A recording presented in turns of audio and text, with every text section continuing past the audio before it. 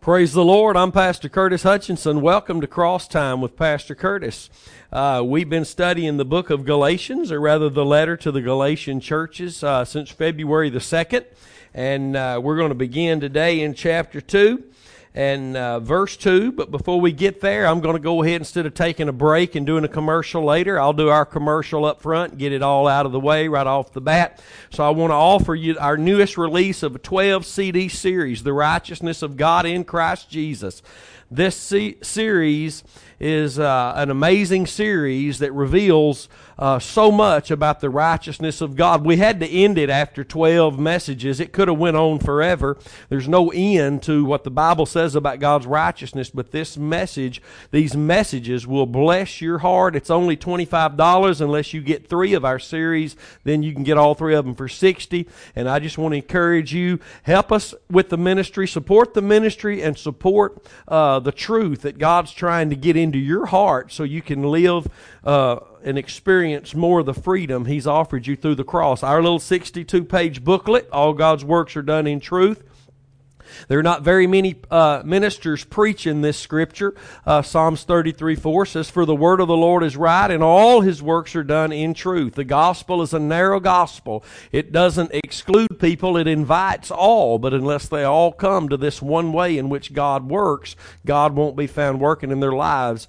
$15 will get you this book. For any of these, if you want to order something, you go to our website, ch.2. Just hit the donate button and tell us what you want. We'll mail it to you, and we'll get it right away mailed out to you.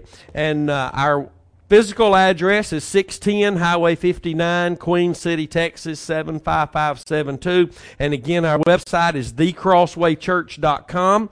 And a couple more things. My YouTube page is Curtis Hutchinson 316. All these messages and even more that I record outside of the church services and these Friday morning teachings are being uploaded to Curtis Hutchinson 316, my YouTube channel. So avail yourself to that. We mail out 5 expositor study Bibles every week to inmates in prisons across Texas, Arkansas, Louisiana, and wherever else we get letters from. So I'm telling you that so that you might pray about helping us financially do that. The letters are piling up, and 5 a week is a great blessing for us, but we get more than 5 letters a week. So the letters are piling up, and those of you that give online, we thank you for that, and those of you that don't, well, we're asking you to. You know, it's and the Lord told me this before I came over this morning, to encourage the people to give to the ministry where they're learning not what the Bible says, but what the Bible means. The ministry that's teaching you what the Bible means, that's where your funds are to go, because you're eating there. You're not eating when somebody tells you what the Bible says. You're partaking when somebody tells you what the Bible means. Praise God for that. So many of you just watch, and I pray that you'd become partakers of the greater blessing, which is through giving to support where you're eating. Amen. Praise God. And you can donate online at our website once again. I will be next weekend at Cross Life Fellowship Church. Robin and I will, in Tuttle, Oklahoma, with Pastors Tommy and Susie Wiedelman. Drew a blank there. Tommy and Susie Wiedelman there in Tuttle, Oklahoma. We'll be there Saturday evening and Sunday morning. 7 o'clock Saturday night on the 17th. Then the next morning at 10 a.m. for worship service. And Brother Bob and Sister Sharon are going to be with us beginning tonight right here at CrossWay Church. So if you're watching now and you're anywhere near this Queen City, Atlanta, Texas region area, then we encourage you to be here tonight at 7 o'clock. In the morning, Brother Bob will be teaching at 10, and if Sharon comes with him, she's not been feeling well, but if she does make it, they will be tag teaming in the morning if she feels up to it, and then Saturday night at 6, and then Sunday morning at 10 again. So drive in, come and be a part of these great revival services, and God will surely bless you. Amen. Amen, the preacher said then. Galatians chapter 2 is where we'll begin today, and we will take off where we left off last week, and that is with verse 2. Before we do that, let's ask the Lord today to give us our daily bread that we desperately need, and that means a greater revelation of the one who came and said, I am the bread that came from heaven. Father, in the name of Jesus, we thank you for this opportunity today to be in your word, to study your word as you've commanded us to do, that we might, Lord, be ready workmen, that we might show ourselves approved unto you, that we might be the witness unto you you've called us to be, that we would not end up being ashamed that we don't know the answers when people ask us questions, and Lord, that we would be equipped greater after this meeting today for the work of the ministry than we were before we came. We ask you to give us a greater revelation of your Son Jesus Christ today and all that you've made possible for us through what he did at the cross. And we just praise you today for your word and for your spirit. And I pray that you would impart and graft your truth into our souls today. In Jesus' name, amen. So in Galatians chapter 2, we'll back up and start with verse 1, as we always like to do, like an old goat. Thank God we're not goats. But we like to take a couple steps back and then get a running start every Friday, and that's what we'll do today. In verse 1 of chapter 2, Paul says, Then 14 years after, I went up again to Jerusalem with Barnabas and took Titus with me also. And as we said last week, Titus was he was a converted heathen Gentile, been born again, been saved, and was with Paul. And, I'm one of them. I'm like a Titus. I was an old heathen Gentile, saved by what God gave Paul to write in the scriptures, the gospel of Jesus Christ, the good news. And so Titus went with him to Jerusalem. And he says, and we covered this last week, he says, And I went up by revelation and communicated unto them that gospel which I preach among the Gentiles, but privately to them which were of reputation, lest by any means I should run or had run in vain. And I think we touched on this last week, that he didn't go when somebody was encouraging him to go. He didn't go because he wanted to go. He went when he received the revelation to go, that it was time to go to Jerusalem, and he went to communicate the gospel to them. That's the only reason Paul went anywhere, is to communicate the gospel. That was his mission. If he was in chains and headed to Rome or where he was headed somewhere to preach the gospel. If he was shipwrecked and floated ashore on a plank of wood, it was to preach the gospel. His mission wasn't, why am I here and what's going on? His mission was, I may not know I may not know everything, but I know why I'm here, and it's to preach the gospel. And that's why he went to Jerusalem. But he said he didn't just burst in there and say, go call everybody together, but he said he did it privately with the leaders and those who had influence there. So, if you call a meeting with everybody in the church or everybody in the region, you're just going to have chaos. You've got to bring, and it really doesn't matter what everybody says. It only matters what the preachers say, because the preachers are the one feeding everybody else. That's why when you go into these foreign lands like Philippines or Nepal, a lot of times it's going to be a lot of preachers flock in and among the people, and that's good, because what they're the ones that are over the flocks over there. They're the ones, when you leave, you better be praying they got it if anybody got it. We want everybody to get the gospel, but the preachers really need it because they're the ones who have been set over the flock. And that's what happened here. Paul, he didn't just rush in and want a big meeting. He rushed in and he wanted a meeting with those who were over the congregation there. And when you study this out in commentaries, you'll see that there were thousands of people in the church. And I think we touched on this last week as well, that if 3,000 people got saved on the day that Peter stood up and preached the gospel the day of Pentecost, then how many more thousands of people got saved after that? And they were all probably in this church that Peter and James being the pastor thereof, was over. So that's what was going on back in that day. And you got to understand, there was great conflicts back then, just as there is today.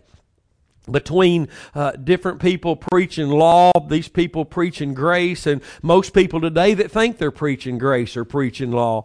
And back then, it was everything was new to them. This message was new to Paul. It had set him free, and there was no way Paul was going to go back into what God had released him and delivered him from, and showed him that was only historical to bring him into what he had today. It had been done away with, that the second might be established. Hebrews describes that. And all these things, Paul was in no way about to be carried back under the law. It just was not going to happen, because he'd been set free. And once you've been made free through the gospel, you should fight the good fight of faith to stay free. No matter if mom and dad or grandma or the people that you've been associated with for years try to pull you back under law, you have got to be determined. That's why Paul had to get to the point, he said, I'm determined to know nothing else among you except Christ and Him crucified. If we don't get determined, if we're not determined to know nothing else, we've already been taken captive.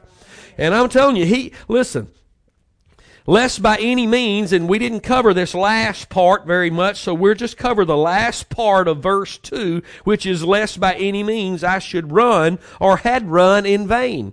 And I just want to read what's in my notes here. This phrase describes not the need for the Jerusalem church to accredit or to endorse or validate his gospel. He didn't need that. He'd been given this by the Lord. He didn't need men to come along and say, yeah, okay, we approve. He didn't need that. So that's not why he went. Everybody with me on that? He said, but the reason he went was for them to do something about their homegrown Judaizers that were going out from that church following him. See, we've never really put that together. These Judaizers were coming out of this Christian church.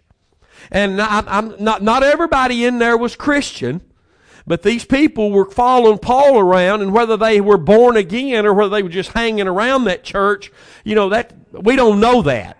Because we'll see today in our study that Paul called these people false brethren. False brethren. And we'll see that.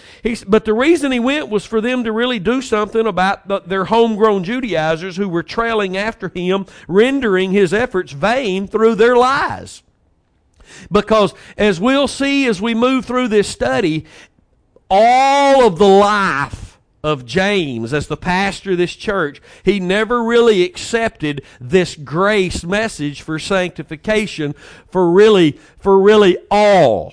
He didn't never really accept the grace message for sanctification for their own selves. The proof of that is that, and we'll see it here in a few moments, hopefully, if y'all let me get to it.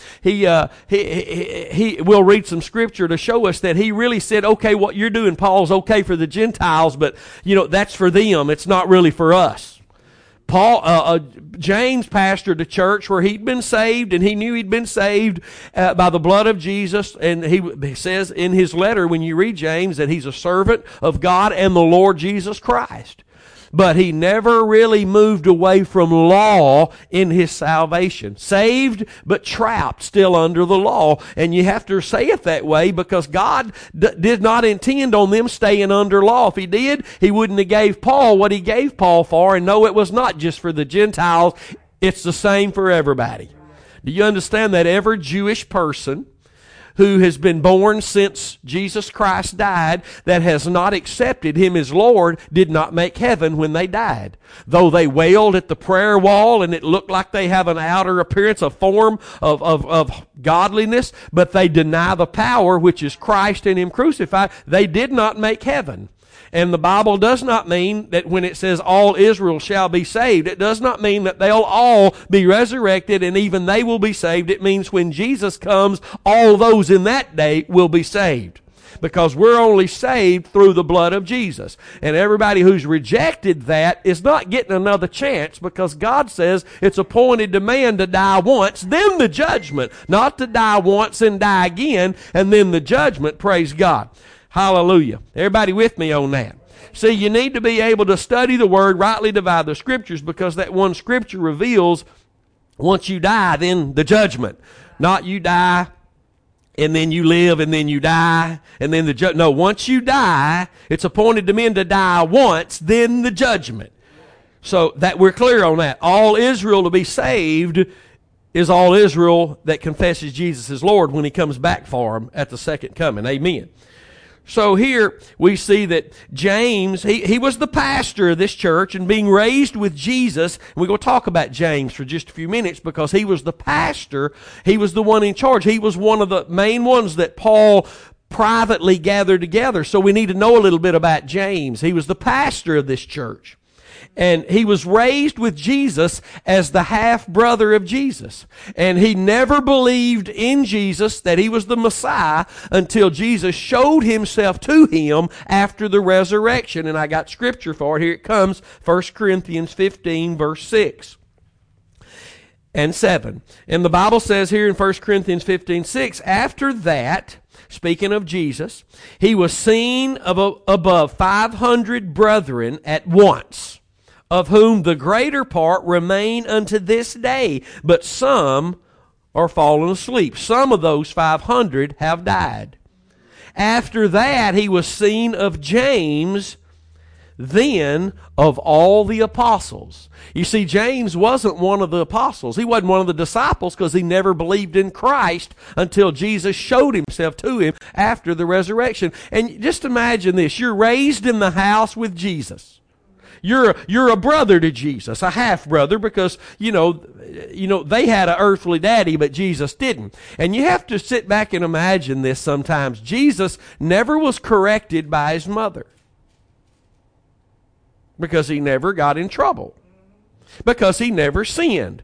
And we think of that and we're like, well, nope, you can't go that way. He was a perfect from birth, born by a virgin, through a virgin, by the Spirit of God, without a sin nature. And He grew in stature and wisdom according to the Scriptures that He was fulfilling the entire time. From the time He was born from a virgin, He was fulfilling Scripture. And James, whether James was just didn't like Him because he was jealous of Him, because he never got in trouble, he's Mr. Goody Two-Shoes, holier than thou, he's never does anything wrong, and here we are, we can't do anything right. You know, just full of sin, born in sin. Jesus, not that way. Or whether, and that probably had a big part to play in it. Remember Joseph and his brothers. And Joseph was by no means perfect, but they hated him, and because, you know, he loved God, and he was favored of the Father. But you have to think about these things, and whether they'd start talking about the Scriptures, and as Jesus would grow in wisdom and stature, and He would begin to share, even as a 12-year-old boy. Remember when they went to town and they took off, and he was left there, and he was amazing the people at 12 years old with His teaching. And you have to think about, well, when they were at home and they would be talking about the Scriptures, as the Jewish families did back in that day, surely Joseph and Mary did, because the angel said she was favored among women. That means they were focused among the Lord and His Word. So they'd sit around and they'd talk about the Scriptures, and Jesus would always bring profound things to the kitchen table, the dinner table, and probably made the other boys and girls look like, oh, wow, how does he know all this? And jealousy is something that's very easy to leap into our hearts. When somebody's got a blessing you don't have, or being used greater than you, something we always have to fight against. And we do that by keeping our faith in the cross, not by all these other attempts. So here we have James, pastor in this church, who never followed Christ, never believed in Him, even though he was his own half-brother, although he did accept Him, because, as I said earlier, when he began his epistle, he says, James, a servant of God and of the Lord Jesus Christ. So he did accept Him after the Lord appeared to him, after he was raised from the dead. And so, but this is not... He was not a disciple. Jesus did have two other James that were disciples, and that was James the son of Zebedee and James the son of Alphaeus. As you study the Scripture, you'll see this out. And just the phrase in this 1 Corinthians 15:7 says, and after that he was seen of James, then of all the apostles. I take that to mean he was seen of James and then all the apostles. Because James, you have to know that's what it means, because again, he was not a disciple and an apostle that walked with Christ. He never believed in his brother while Jesus was here before the cross. And this same James would later write his letter. I've already said this, I believe possibly the first letter to the New Testament, not to Gentiles, which are never mentioned, but to Jewish Christians. He wrote his letter to Jewish Christians. And proof that James and the church in Jerusalem had problems with the message that Paul taught and still believed to some degree in separation between Jew and Gentile. And we're going to read some scripture this morning, if that's okay with you. I love scripture. Acts 21. We're going to read about 7 or 8 verses there. We're going to start in verse 18. And this describes one of the meetings that Paul had when he was in Jerusalem, when they were trying to determine at some point about what's up with the Gentiles. Okay, Paul, you're preaching the gospel, they're getting saved. Okay, but that's amazing. But now what are we going to have to do? And this what we're about to read, and I'm going to read also the notes that are in the Expositor's Study Bible with this series of verses, because they help us to understand what was really going on there. And as Paul had received the gospel of Jesus Christ, and this church had been saved through faith in Christ as the Son of God and the Lamb of God that would come and take away their sins, but there was still a division there. There was still, that's not the will of God. The will of God is for there to be unity by the faith of the Son of God that loved us, gave himself for us. Ephesians teaches it's the unity of the faith. And there's only one faith. Ephesians 4 tells us that. There's only one faith, and that's the faith of the Lord Jesus Christ.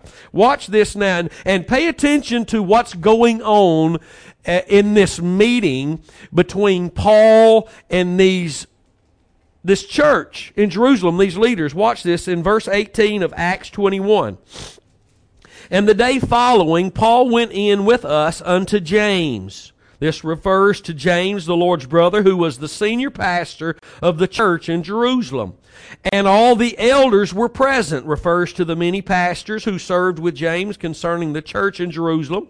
The church was quite large, perhaps numbering as many as 30,000 members or more. Perhaps that was true, but it was many. As I said earlier, if 3,000 got saved at one whack on the day of Pentecost, how about all their families and all their families' families and all the people that were associated with them? When people hear of your being born again and the life you now have, that's how this whole thing works. Then you're telling them about it, and those who are going to be saved receive it, and they're saved too. So this was a massive church in Jerusalem. Verse 19, and when Paul had saluted them, means he greeted them, he declared particularly what things God had wrought among the Gentiles by his ministry.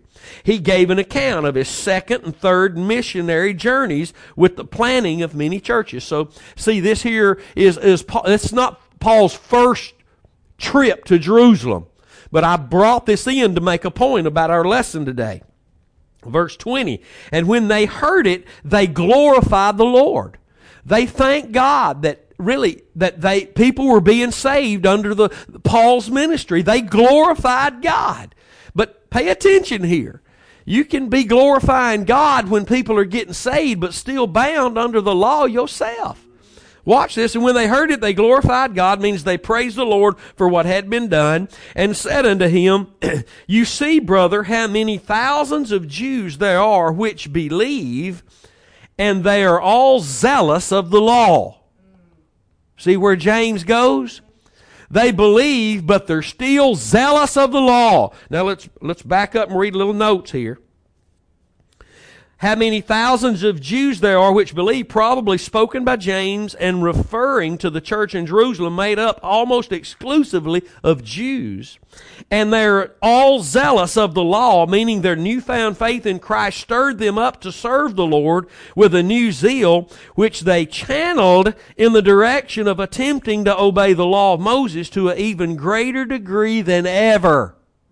That's what happens to every child of God who's born again. We're born again, and there is a zeal in our hearts to serve God. It just consumes us. But what happens to every Christian, every one of us, we attempt to serve God now by all we do. And if we're not very careful, our faith will move from the cross of Jesus Christ to what He did for us to now what we're doing. And what we're doing is never to become the object of our faith. And I want to repeat that. What we're doing should never become the object of our faith, which proves that all the things the Bible tells us to do cannot become our object of faith.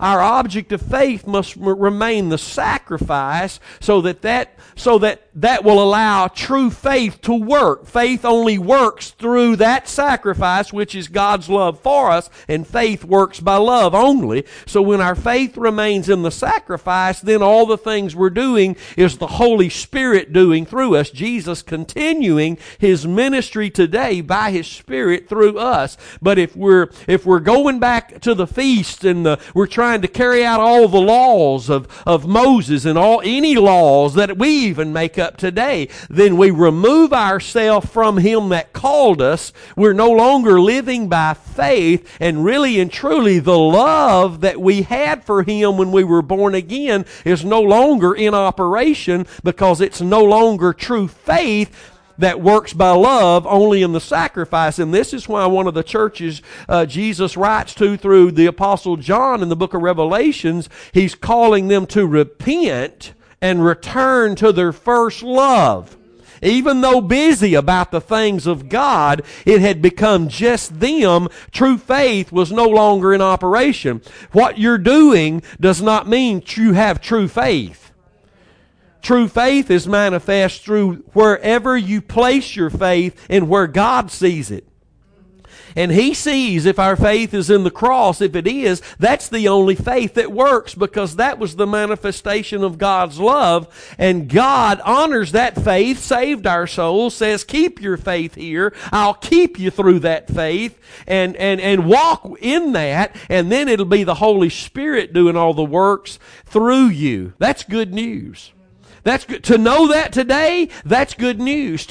Listen, you can be born again today if you're born again and you get planted in a right church preaching true grace, which is faith in the cross. You won't have to be caught off guard and carried off into some false way. But here you have an entire church of thousands of people who were still as zealous, or maybe more zealous, for the law after they've been born again. And we become like that in all reality. We're born again. I'm serving God no matter what. And we wake up one day when we hear the truth coming through a radio or through the television and realize we've been off track for years. We're so busy about the things of God, we've taken our faith out of the cross. We've put it in these 5 steps we read in this book. We've put it in the government of 12, the promise keepers, you confess it and God will do it, and all these things that come along out of the psychological imaginations of men under the influence of Satan to distract us from the cross. And you can't say that my faith is still in the cross when you get involved in these things, because now those things are what you're shooting for. And you got to understand, I hope you get something here today, and I'm going to share it with you. God has never called His people to do anything but just to simply and plainly serve Him in simplicity. When Cain chose to reject God, and he went out there, and you know what Cain thought? I'll just build my own civilization. You know what I'll do as Cain? I'll show God I never needed a Garden of Eden anyway. I'll have this and that and all that. And when it came time, I think it was like the great-great-great-grandson of Cain, whose name was Lamech, and Lamech had 3 sons and a daughter. He had Hubal, Hobal, and Tobal Cain. Boy, that's good. Aren't you glad you live in Texas? He had Hubal, Tobal, Cain, and a daughter, and they had a sister named Naamah. And the first son was the maker of he began to make tents and be a cattle herder, and he got a corner on the market, and now they could have steaks, and boy, they could be out there eating good and have a structured cattle business. And the second son began to make the harp and the organ, the Bible says. And the organ doesn't mean what it means today. It means a reeded instrument when you look the Hebrew up. So now we've got the cattle business going, and we've got the music going. Oh boy, we've got the steaks and the nightclubs.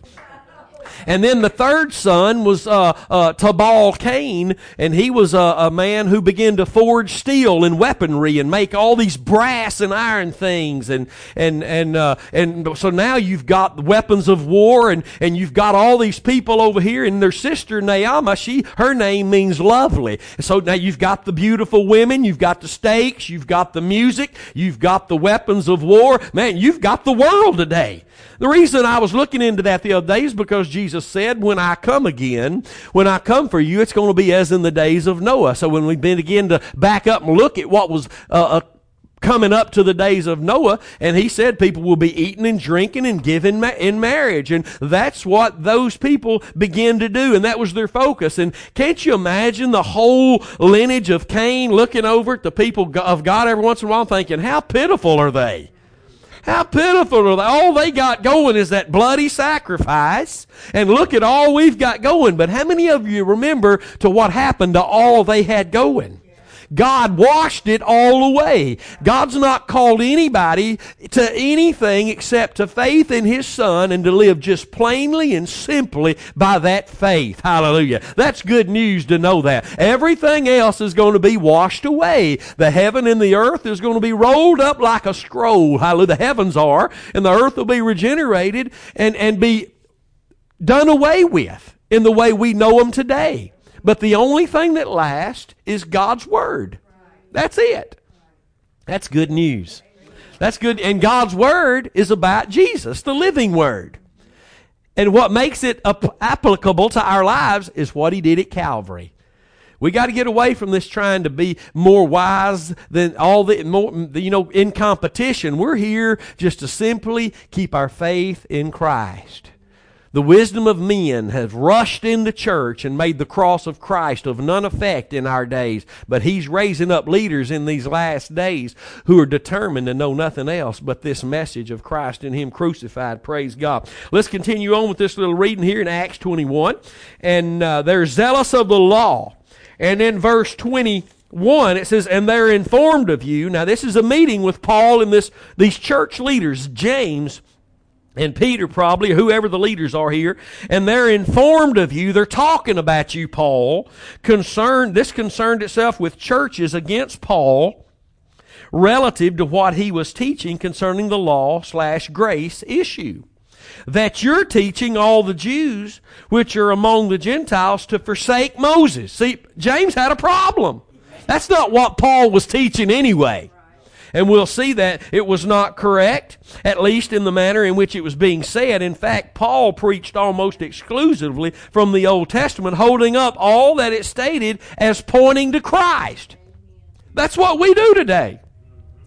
Now that we know the truth, that's what we do. We don't point it to our ministries. We don't point it to what's going on in the world. We point the Scriptures to Christ. That's where they point. Amen. The Old Testament Scriptures was a time, it was given to them, they were under law. And hear me today, they were under law even if they had their faith in the sacrifice of Jesus Christ and their faith was in the coming of the seed of the woman. They were still under law. You and I are not that way. We're living under a new covenant, and when our faith is in the cross, we dead to the law. And that's for Jews and Gentiles alike. Now, let's talk about that for a minute. I didn't really come to talk about that, but let's think about that for a minute. They, under the law, even though they had faith in the promise given through the manifestation of the sacrifice, not everybody in Israel even probably wanted to participate in the sacrifice. And not everybody that participated in the sacrificial system really had their heart and their faith toward a Savior that was coming. There's always been a remnant within every move of God. But even the ones that were faithful, that had their faith in the promise of the coming seed of the woman through the sacrifice, and they were devout believers in the promise, and they served God, and God occasionally would use them, they were still under law, because it was a dispensation of law. And they were trapped there. The Bible says in Galatians 3 that the law had them shut up unto the faith, and that the law was only a pointer, a schoolmaster that pointed to Christ, wherewith we could be justified by faith. It's what the Bible, and it's not that they didn't have faith, it's just that was all a temporary, a symbolic, a portrayal of what would come. And God honored their faith. He honored their faith. I mean, just like showing up to Mary and saying, you are favored among women, not above women, among women. And God using people throughout the ages through the faith that they would exhibit in Him. And it's amazing, but they were all still under the law. And Paul got a revelation here. Guess what? We're no longer under the law. And he taught that this is not just for Gentiles, but for all. It's for all. So there was a problem here in the early church. Even among those that were saved. They were saved. We're talking about church. When we say church, we mean saved. So he says that you're teaching all the Jews which are among the Gentiles to forsake Moses. And we know that's not what Paul was preaching. Saying that they ought not to circumcise their children, neither to walk after the customs. Once again, this was not exactly what Paul was saying. He taught that circumcision did not save the soul, that had no flesh, and that no flesh shall be justified by the deeds of the law. What is it, therefore, they said? And the notes say, I think this illustrates that James himself was not settled on the matter respecting Paul. It proves he wasn't. He's questioning Paul. And the multitude needs to come together so that they can hear you. We aren't told anything about this particular meeting of which James spoke. Verse 23, do therefore this that we say to you, we have 4 men which have a vow on them. And he's talking about the Nazarene, the Nazarite vow, more than likely. And take them and purify yourself with them, and be at charges with them, that they may shave their heads. This proclaims the fact that Paul was to pay for all these sacrifices out of his own pocket, which in 2003, at that time, money amounted to several thousands of dollars. And then the scripture says, and all may know that those things whereof they are informed concerning you are nothing. And the thought here is that Paul was as opposed to the law as it was acclaimed. He certainly would not be in the temple carrying out a Nazarite vow, which was a part of the Mosaic law. And the rest of the scripture here says, but that you yourself also walk orderly and keep the law. And notice Paul doesn't give an answer. It's not recorded. Paul don't answer that. Paul knew better than that. And anybody that might come along with questions say, well, and because some of the other things we read about Paul and how he had his people do certain things. Why did Paul, listen, Paul here in this meeting not only was trying to get the people to see God had called him and this was the true gospel and that they needed to, in a roundabout way, he didn't come right out and flat out face them with it, but they needed to get a hold. He was trying to, and praying that the Lord would show them the revelation of the gospel. But here in the midst of all this, Paul was also trying to keep from having a church split. At all costs, we should fight against having a church split, but we don't fight against it to the degree of having union with those who won't walk in the faith. We just separate and go do what God called us to do. Now, listen, for all those who've been in a church split and you've left or they left you or whatever, if they didn't separate on the grounds of true faith and going and preaching the gospel, or they didn't separate because you were preaching the true grace and the true gospel, which means the message of the cross, then that was really just a fleshly church split all the way around. And most of them are. But when somebody leaves because the message of the cross is not being preached, to go preach it, that's a right departure.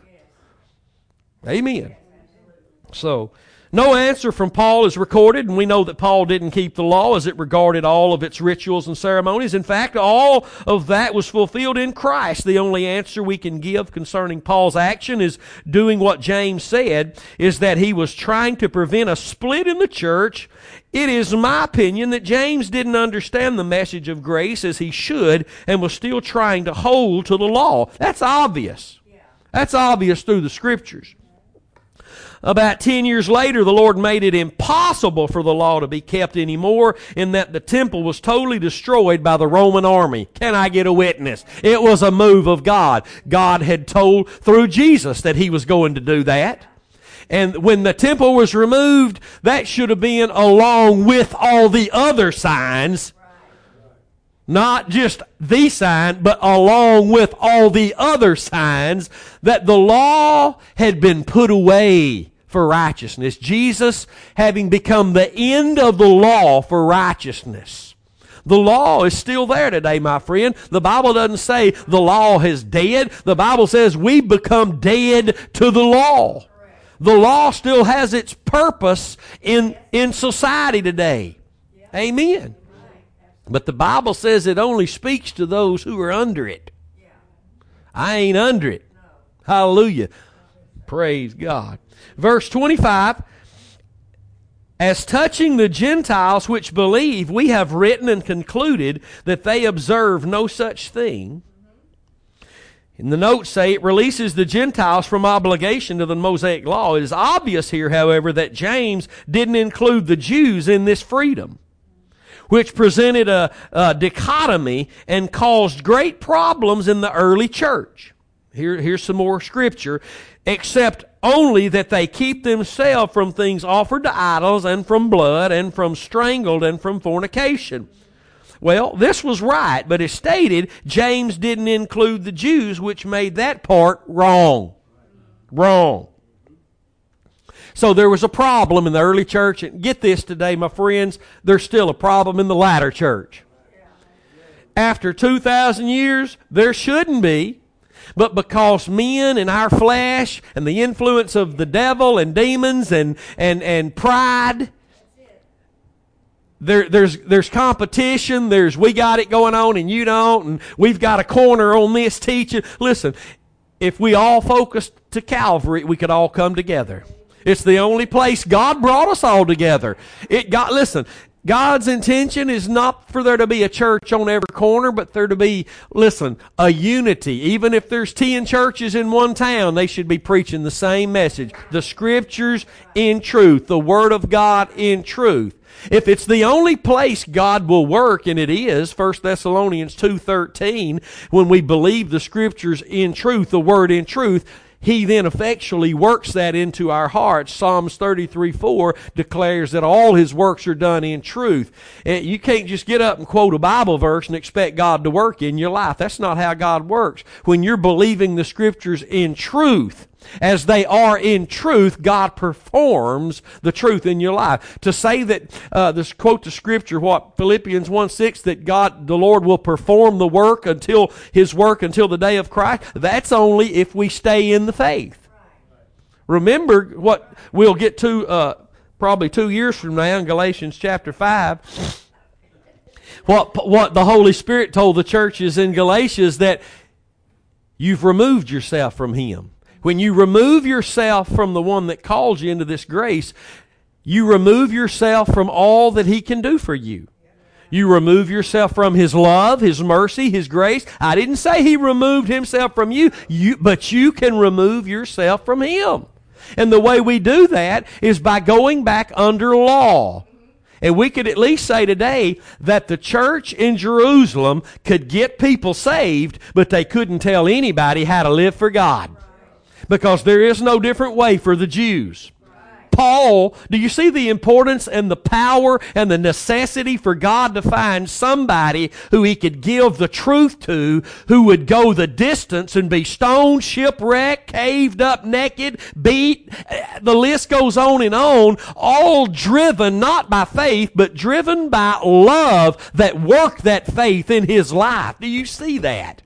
It took a love that God put in Paul, and that love going back, that same love, not some other love, the love God put in our heart, that's the love we love God with. And if our faith stays in the sacrifice, God will use us to great lengths, great degrees, and touch this world with the name of his Son, Jesus Christ. No matter the problems, the beatings, the losses through death and the loss of job, the heartache, the heartbreak, the loss of money, we won't sit there paralyzed by fear and defeat. We will rise driven by that love that God put in us so that faith can now work. It can't work without that love that comes through that faith in the cross. God proved that faith is the only faith that worked. When you placed your faith in the cross, he saved you to prove that faith works. Because you placed it in what I did to love you. See, faith only works by love. Powerful. So we see there's big problems in the early church. There's big problems in the latter church. You still got people by the millions that are saved by the blood of Jesus, but they're teaching law. I'm not going to get into all the different names this morning. Listen, all you got to do is turn the TV on. If they're not opening the Bible and pointing to Jesus Christ, if the teacher and the preacher or your own study time doesn't leave you at the cross when you're through, the Holy Spirit wasn't doing the teaching. If you're not moved by truth, I've been saying this lately, and I know it's of the Lord. If we're not moved by truth, we're not moved by God. It's truth that God offers so that our faith that works through the sacrifice, that love God offered us, will now, through the Scriptures, be able to move us into that truth work effectively in our hearts, and not just for our own good, but for others. The fruit is for others. Amen. So we see this in verse 3, but neither Titus, who was with me, being a Greek, was compelled to be circumcised. Here he's got Titus with him, and they're in the midst of all these Jewish people that are still teaching circumcision. They're keeping the law zealously. Yes, we're saved by the blood of Jesus, but we're God's people. See, they really didn't understand that Gentiles were God's people too. I mean, they knew, because the Bible says they glorified God. But they didn't really fully accept it. Had they fully accepted it, then they wouldn't have had two different things going. They would have said, this is it. After hearing about Peter, when Peter tells them about what happened to the Gentile Cornelius, they should have got the same revelation. See, God gave Peter the revelation of the blanket coming down, four corners tied up with all sorts of animals and things in there. And the Lord said, eat. Peter said, man, I ain't eating that, Lord. He said, I have never eaten anything unclean and unholy. And in that revelation, the Lord was telling Peter, listen, what I've called clean, don't you be calling unclean. And that happened 3 times in a row for Peter. Boom, boom, boom. Peter was kind of hard-headed. Remember, the Lord had to ask him 3 times, do you love me, Peter? He had to give him the revelation of the blanket with the meat in it, the things he had a wrong concept of 3 times. But Peter got the revelation. He didn't quite understand it all until God, here it comes. Are you ready for this? God began to walk it out in his life. God's moving in somebody's life over here named Cornelius. An angel appeared to him, send for this man named Peter.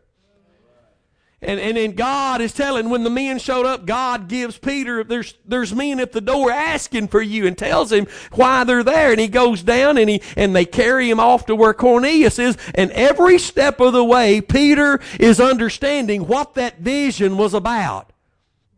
We walk it out. If we're not willing to come back to the truth and walk in the truth, you're not going to understand the truth. You've got to, first of all, admit, all that was dung. All that's got to go. I've wasted years. You know what? You got to get to the point where you'll even take the DVDs, the CDs, the books you wrote that were out of context and wrong focus and didn't point people to Calvary. You got to have a good old weenie roast out there and a bonfire with that mess. You got to get rid of it. You don't keep it for value's sake. You mean I got to throw away 30, 40, 50 years of material if it didn't point to Calvary? Yes. What's it going to do? Well, I'm leaving it for my grandchildren so they can listen to me. Man, you're going to lead your grandchildren astray. You got to count it all dung. So many people out there thinking they're apostles. Listen, you ain't an apostle till you count it all dung. You got to count all that dung. Let it go. No matter who cuts you off, that's God at work. Amen. And Peter had to walk this out. He had to learn for himself and still had problems with it. You remember the day when Peter was out there and he done moved off into the Gentile freedom. The freedom Christ offers. And he was out there eating with them and doing everything. But here comes some folks from the Jerusalem church. Peter got word. Here comes some of James' boys. Whoop! Give me that napkin, man. Y'all get over there. He had to separate himself because there was still, just like today, a little oppression that tries to come, a little fear of man that tries to come, the value of what men think. When we're starting to walk out this liberty, you're told to stand in it. Don't move from it. And when the James boys begin to come, and he began to, but I can't be in this now. They all had a problem with it. And again, might I add this morning, do you see the value of what God gave Paul? None of the rest of them had it. They didn't have it to give. If all we had was Peter and James, it would have never worked out. God had to use Saul to become Paul to do what God, the Lord Jesus Christ, did through him to get us what we have today. See, if salvation you have to be a Jew, it takes being a Jew and following the law, then we're going to live in condemnation because we can't do that. But we can come to Christ freely based on what he did. And I like it when the Revelation says the Spirit and the bride and those who hear say, come and drink freely of the waters of life. See, it's only those who are hearing that say, come and drink freely. Those who aren't hearing the Lord are saying, come, but you got to do this, you got to do that. See, it ain't free when you got to do something. The Spirit and the bride and those who hear say, come and drink freely. When you add any work to it, you're not hearing God anymore. You're off. You're saved. Oh, praise God. I'm glad you are. But you're still dancing around under the law. And you're bound under the law. And I'm going to read some things to you today about the law. Watch this. No, I'm not going to read that yet. How about that? Yeah, I will. We'll back up next week because I want to get this in today. Let's move on and we'll talk about Titus a little more next week. Hopefully, Titus was with Paul here in this meeting. It says he was a Greek. But Titus, who was with me, neither Titus, who was with me, being Greek, was compelled to be circumcised. Titus was grabbing a hold of what Paul was preaching. I don't need to be circumcised. I don't need the law. I've got Christ. Hallelujah. Paul, and see, man, I don't know. I'm sure that Titus and Silas and those boys and Luke and those that traveled with Paul, man, they were learning because at night they'd sit around and Paul would share and man, they just be experiencing that liberty and so thankful that God would even reach out and save a Gentile race, and Paul showing them in the Scriptures how he would come even for the Gentiles. That's in the Bible. Praise God. So in verse 4, and that because of false brethren, unawares brought in, who came in privily to spy out our liberty, which we have in Christ Jesus, that they might bring us into bondage. And I'm going to end this today with these things that I have on a sheet of paper at home. I keep it in the back of my other preaching notebook. This is my teaching notebook. Maybe I need to bring my preaching notebook in.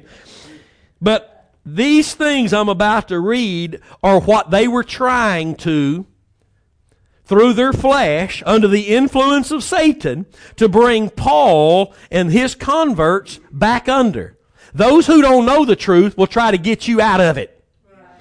They don't know they're doing it. They think they're helping you. They think they're loving you. But they're not. Because it takes faith to help somebody.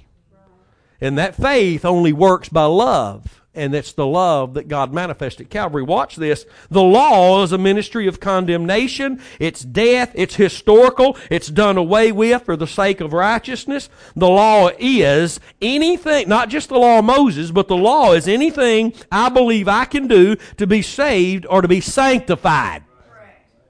That means the denomination of that denomination, the Church of Christ, it teaches you got to be water baptized to be saved, or some of those false Pentecostal ways out there that say you have to be water baptized to be saved. That's something you do that makes it a law. The only way water baptism helps us is that it helps our testimony as an outward testimony, because we're already saved when we're water baptized. We've already been baptized into the death of Jesus before we hit the water tank. Hallelujah. Romans 6:3. So watch this as I read through the list of what the law is, what the law does, and know this, even in their ignorance, this is what the enemy, through them, were trying to bring them back under. I'm not going. I'm not going. Watch this. I'm going to give you scripture for every one of these. Got to hurry. We're about out of time. Got 5 minutes left. The law speaks to those who are under it. Romans 3:19. The law works wrath. Romans 4:15. See, the law don't work love. Faith works by love. Wrath works by law. Was our first husband, Romans 7:4. Talking about the law. We were married to the law before we were married to Jesus. Stirs up the sin nature, Romans 7:5. The law is holy, but unobtainable for us through our flesh. We'll see that in a minute. Is spiritual, Romans 7:14. Cannot make anyone righteous, Romans 8:3. And there you see where it says the law was weak through our flesh. Couldn't be fulfilled through our flesh. The law strengthens sin, 1 Corinthians 15:56. Is a ministry of condemnation, 2 Corinthians 3:9. The law was glorious, 2 Corinthians 3:11. The law blinds unless Christ is seen through it, 2 Corinthians 3:14. The law is not of faith, Galatians 3:12. Think about that. The law is not of faith. That means anything I think I'm doing for salvation is not of faith. The law is not of faith. Not talking about the law of Moses. Any law is not of faith. Faith is the faith of the Son of God who loved us and gave himself for us. There is no faith outside that. There is no faith in the eyes of God outside that. Jesus is our example. He administered to us in the open what faith truly was and what grace truly was. Amen. So, the law is not of faith, Galatians 3:12. The law was our schoolmaster as condemned and blind children to bring us to Christ. The law only pointed to the way of Christ through justification by faith in Him. The law binds us and isolates us from the faith until we accept Christ. Do you understand that? Galatians chapter 4 teaches that Christ was made under the law, born of a woman, that He might redeem us. He was born under the law that He might redeem those that are under the law. Think about James in that scripture. That He might redeem them that are under the law. Why stay under it if Christ redeems you to get you out of it? The law causes the fruit of the flesh to be active, which is corruption. The fruit of the flesh, and the Bible says, in the flesh no one can serve God. And the law is a show that we're in the flesh. Galatians 5:18-21. And the last one I have here, the law will never be the direction the Holy Spirit leads. Galatians 5:18. As many as are led of the Spirit are not under the law. He will never lead to you doing anything for righteousness, for salvation, for sanctification, but He will point you to where you were saved and sanctified, the cross. He will never, and let me say this as we have a minute and a half left. At the end of your Bible study, at the end of the preacher, your preacher is preaching, the teacher is teaching. If you weren't left with the victory of the cross, it wasn't the Holy Spirit running that message.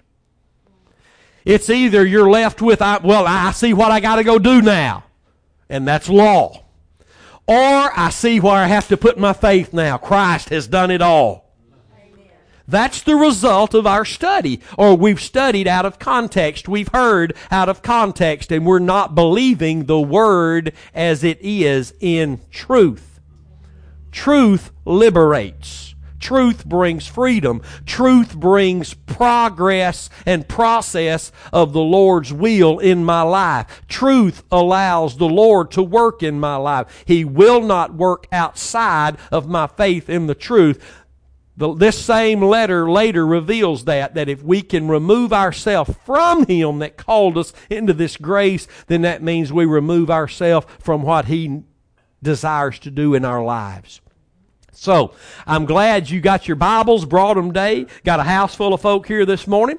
And I pray that you would tune in every week, if not live, later on after it's broadcast. And take notes. Listen to what the Lord's telling you. I guarantee that He will give you clarity of the Scriptures and begin to work mightily in your life as He has all of ours when He was once able to bring us back to the Word of God in truth, which is faith in the cross. God bless you. We love you, and we'll see you right here next week on Cross Time with Pastor Curtis. Hallelujah.